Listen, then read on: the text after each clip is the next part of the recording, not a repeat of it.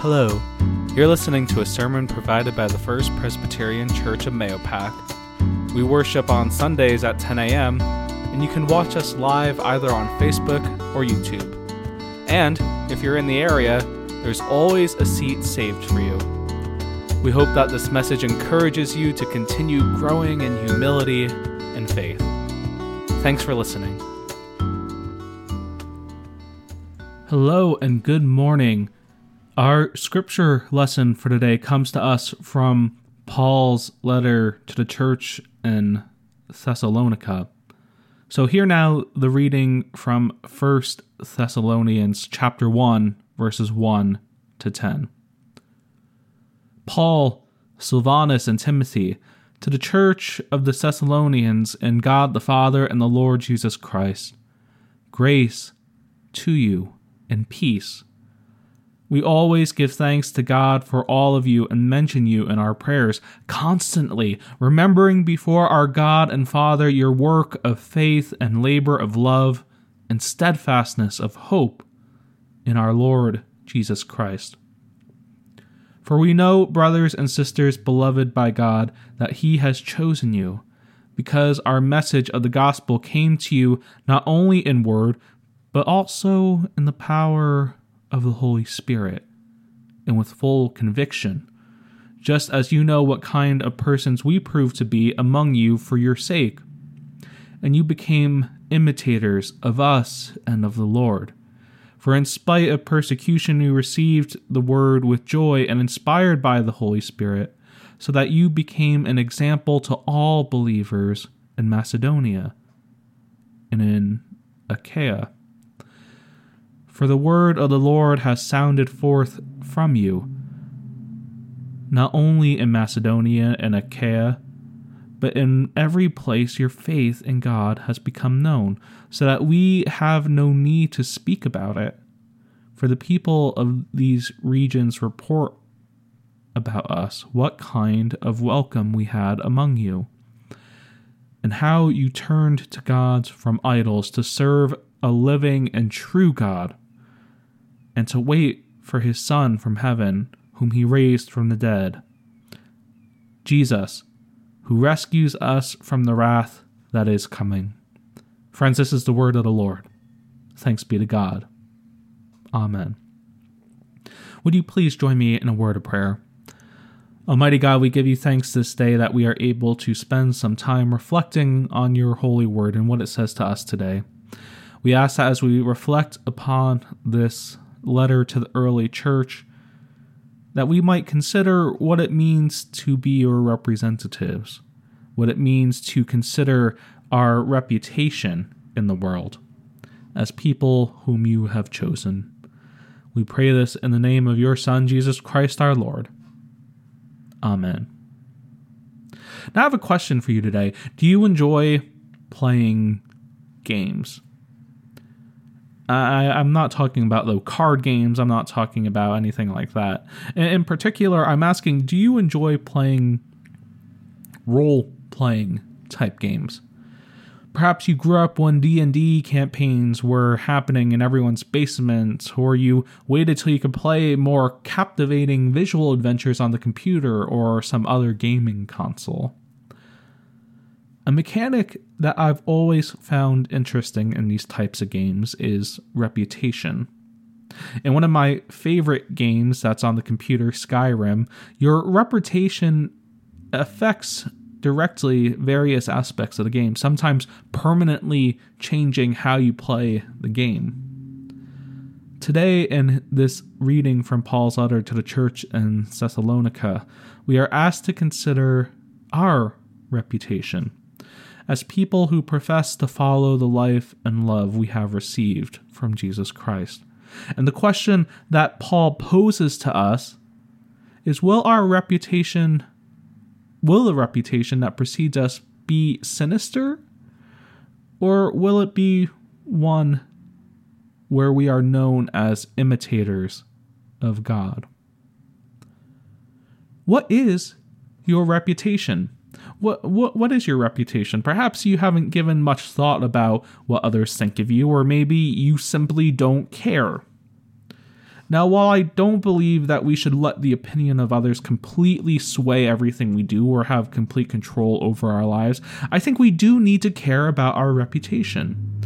Because when we chose to follow Christ, we did so knowing that our lives are no longer centered on us. Though if we were honest, we always knew that our lives were more than an expression of our own sphere of influence. It's hard, though, when we ask this question knowing that our lives are so connected to the reputation of Jesus, because it's hard to care about other people.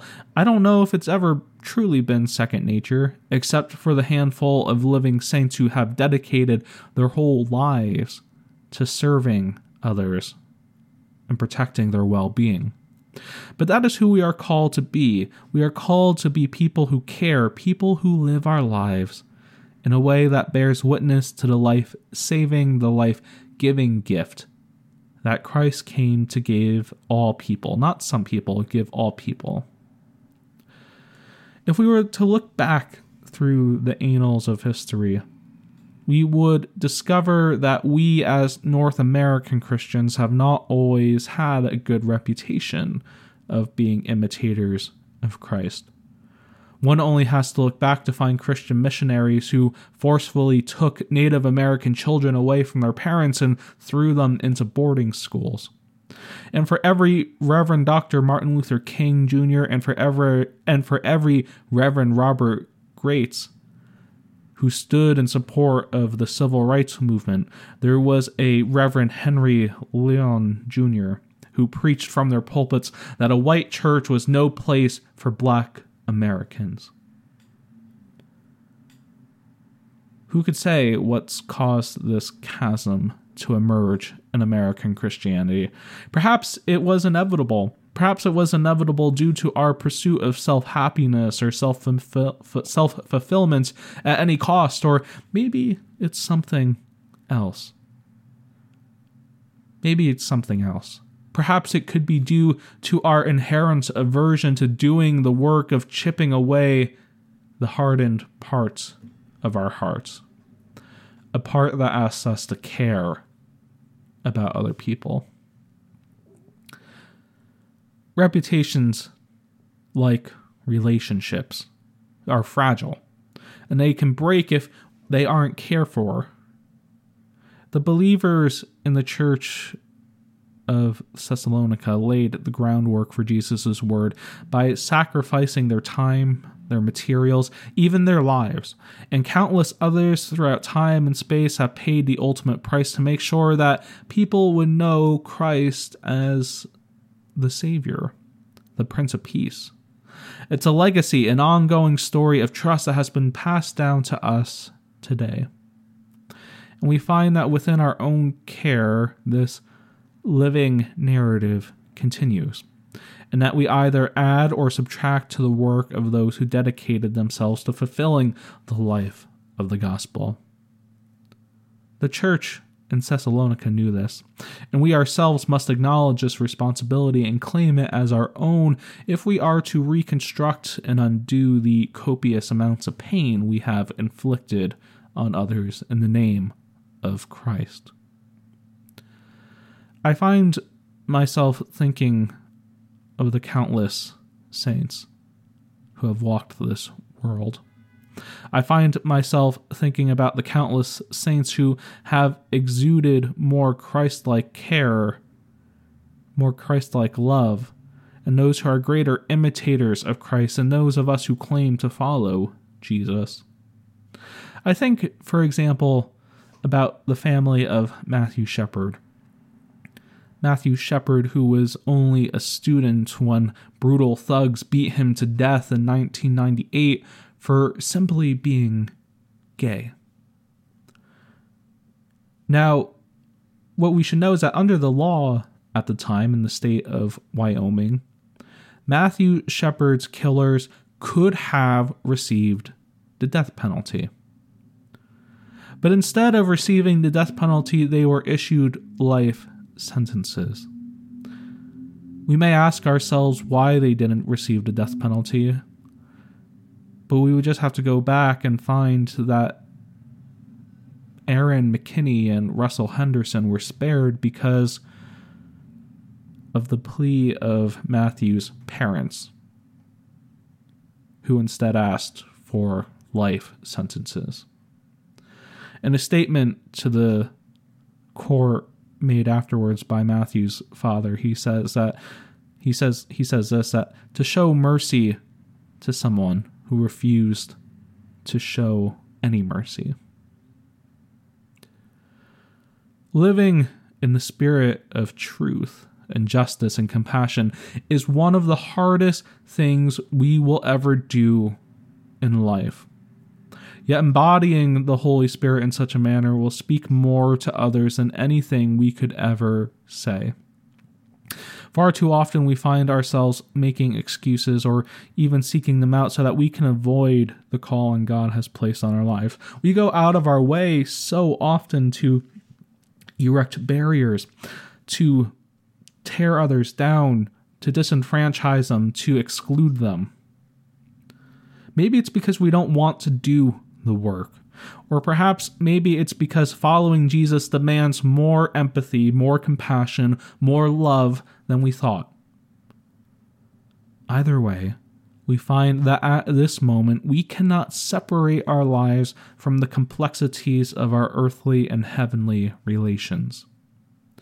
And in the gaps that have formed in the broken places that are weeping and crying out for justice, Jesus steps in to reveal what must happen to bring about reconciliation. Being imitators of God does not mean that we are God. Believe me, we are going to make a lot more mistakes. And relationships over time will be fractured or pushed to the limit. But instead of making excuses or trying to justify ourselves, what if we instead lived into the Spirit of God, owned our mistakes in that same Spirit? A Spirit that opens up new pathways, that stretches our understanding of what it looks like to live in a community as someone who is a neighbor, a friend, a family member, and as someone who professes to be a disciple of Christ. Unfortunately, life is complex. You probably knew that already, though. And in these complexities of life, we cannot simply reset our reputation by rolling a natural 20 or reloading a saved game file.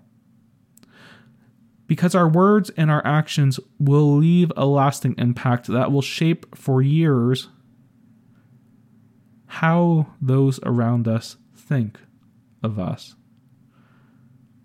And think about this God we profess to follow, this community of faith we profess to belong to.